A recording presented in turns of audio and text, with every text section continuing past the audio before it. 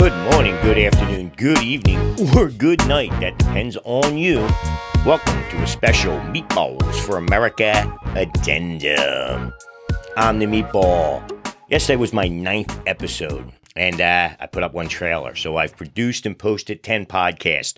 And in all honesty, November 15th and November 16th, the trailer and the first episode, I was downright surprised when they went live on Spotify. I was really in complete shock that I taught myself how to do this and that I succeeded. I literally, couldn't post a selfie on Facebook a little more than a year ago. I couldn't even open a Facebook page till a couple months ago. Mine was open probably 10, 12 years ago by some teenager, and I had to have my niece come over and open up new ones for this podcast. But now I think I can open up my own.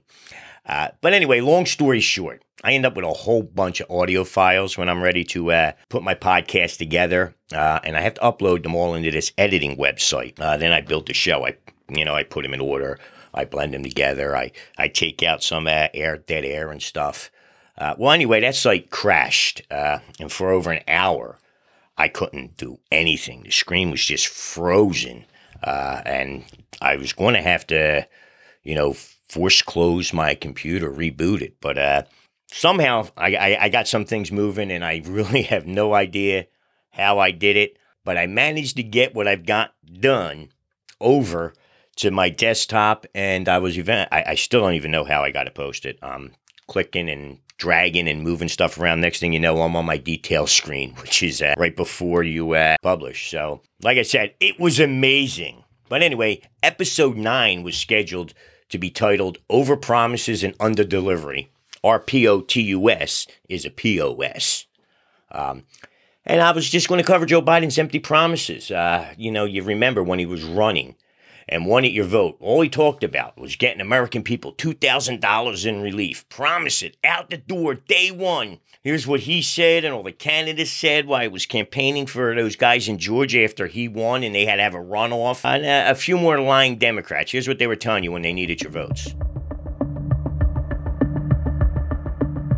By electing John and the Reverend, you can make an immediate difference in your own lives. Their election will put an end to the block in Washington on that $2,000 stimulus check. That money that will go out the door immediately. We will be able to pass $2,000 stimulus checks for the people next week when we win these races in Georgia. And that begins with the $2,000 stimulus that we should have passed already. They will make decisions about whether we give people a $2,000 check. So, you heard him, and then $2,000. $2,000 in help for Americans. Americans need it. Day one, it's already approved. $2,000 out the door next week. I've seen and heard J.O. himself say if he was elected and the Democrats controlled the House and Senate, he personally would send out $2,000 checks to every American out of work. And what happened? They won nothing. Nancy, Joe, Kamala. If it weren't for the Republicans, the Senate, it'd be out already. He said that all through January, all through November, all through everything. As soon as they took office, they stopped saying it. You never heard anything again until day 55 when they sent out 1,400. Then all of a sudden they said, It's going to supplement the $600 that came in December with another $1,400 for $2,000. There was $600 payments, as you know, in the $900 billion package that passed in December. This is $1,400. Together, that's $2,000. Okay, so promise number one, he promised you $2,000. Well, he basically tried to buy your votes for $2,000. Showed up 55 days late with $600 short, and they acted like it was us who misunderstood. Because it was always the $1,400 on top of the $600 Donald already gave you in December. And we were the dumb ones for misunderstanding. Come on. Oh, and then his next big lie. I got this. I have a plan. I will stop this disease. I will shut down COVID, not this economy. We need a president who's going to bring us together, not pull us apart. I'll put in place a plan to deal with this pandemic responsibly. I've already done it. And bring this country together around testing, tracing, and masking. And we shouldn't be politicizing the race for a vaccine either. We should be planning its safe and equitable and free distribution, providing the funding for PPE, the mask, and everything we need to protect ourselves, setting the national standard for schools and businesses to reopen, I'm not going to shut down the country, but I'm going to shut down the virus. What do you say? We need a president who will bring this country together. He'll put a plan together to deal with this pandemic responsibly. And then the good part, a plan based around testing and tracing. Now we stand in line for 4 hours to get a test. Well, he did make tracing pretty easy because you probably caught it or gave it to all the people you were standing in line with for 4 hours waiting for your test. And talk about the pot calling the kettle black. We shouldn't be politicizing the vaccine. That only a few short months ago, he was calling poison and said he wouldn't get it because if the vaccine was good at that time, he may not have gotten elected. How about setting a national standard for PPE, protective equipment, and schools and businesses opening and closing? How standardized is that? It's the Wild West from school district to school district. They do whatever the hell they want. There's 1,000 different standards for each of the 50 states on who wears masks, who needs vaccination cards, who this, who that. I mean, he talks a great game. You know, he can rally up. He gets the crowd honking and beeping well because he lies his friggin' ass off. So it's easy to get people worked up. Just tell them what they want to hear. He promises the world, the moon, the stars, and he knows when he says it, he's not even going to deliver an empty goldfish bowl. I mean, he's conducted himself like this for years. And then remember, before the election, how he criticized Trump. Maybe that's a Freudian slip. No, I don't think Trump is a chump. But remember how he criticized Trump, pumped out his chest, talked a great game? 220,000 Americans dead. If you hear nothing else I say tonight, hear this. Anyone who's responsible for not taking control, in fact, not saying I take no responsibility initially. Anyone who's responsible for that many deaths should not remain as President of the United States of America.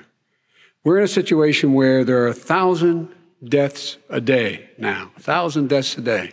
And there are over 70,000 new cases per day. And we're in a circumstance where the president thus far and still has no plan, no comprehensive plan.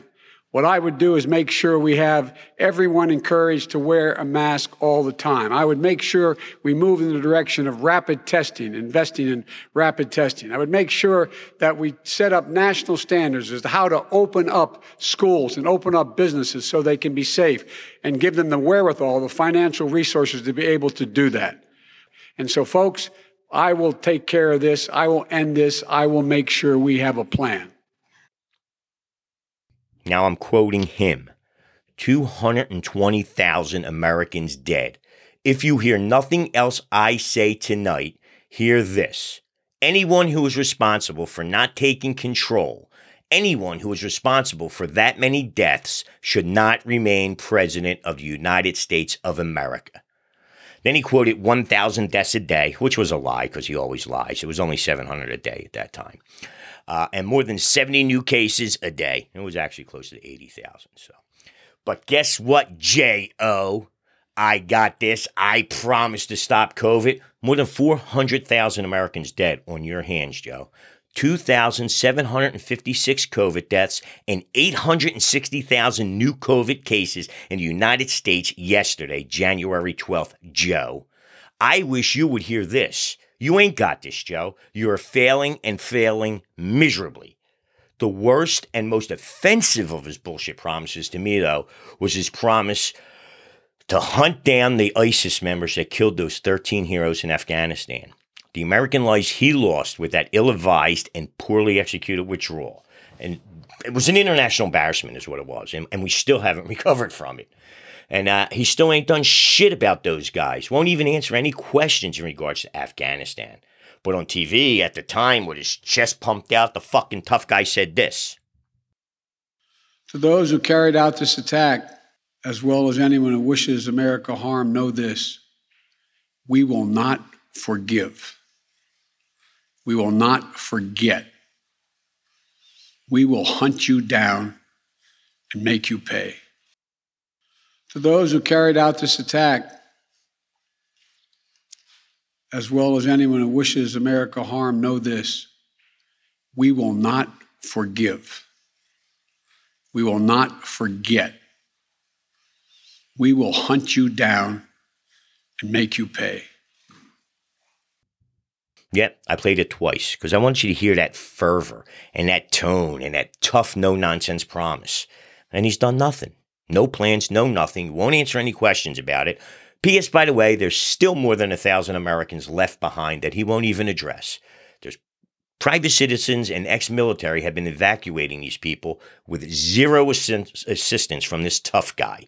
Don't let me go. But finally, there's an intelligence report has been released that declassified, released, whatever, confirming Prince Mohammed bin Salman approved the assassination of the Washington Post journalist, that Jamal Khashoggi. As the tough guy, I'm better than candidate Trump. This is what Jerkoff had to say. President Trump has not punished senior Saudi leaders. Would you? Yes, I would make it very clear. We were not going to, in fact, sell more weapons to them. We were going to, in fact, make them pay the price and make them, in fact, the pariah that they are. They have to be held accountable. As president, no travel bans, no assets frozen, zero criminal charges, no sanctions, no public announcing about the truth or the prince's involvement. The man overpromises and underdelivers, or was just flat out lying from the start. Remember how he repeated and enthusiastically endorsed the call? This is funny. That caller with the Let's Go Brandon chant on Christmas Eve. And then he endorses it with a big smile and full of, joy with, I agree. And to me, that there reveals so much more about that man. Everyone over 14 years old in the United States of America knows that Let's Go Brandon means fuck you, Joe Biden. But this clueless dope, because he has such little control of his faculties, didn't even realize what was being said at the time. He was confused, but he has no idea what the guy is saying. The guy's telling him to go fuck himself, and he repeats it. And he enthusiastically endorses it with a hearty I agree, because that's what he thought the man wanted to hear at the time. And that's what he does. He says whatever he thinks whoever's listening wants to hear, regardless of if he means it or if he even knows what it is he's saying. But anyway, this lying, feckless, abhorrent man who it pains me that I say these things about the President of the United States. It really does. I hate that he has made me someone who curses the President of the United States of America. But I can't justify not doing it. He's just that horrible. He really is.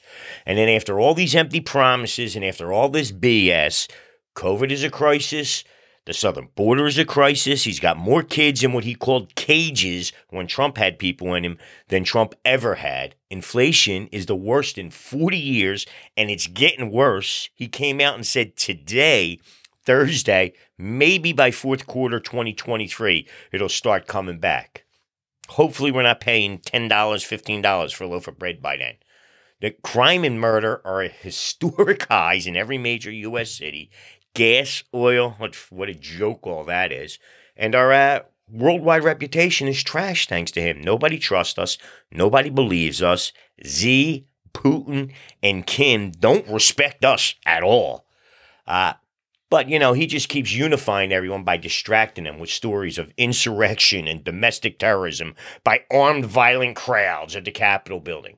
By the way, they are all criminal offenses that he listed and describes it as. And guess what, liar?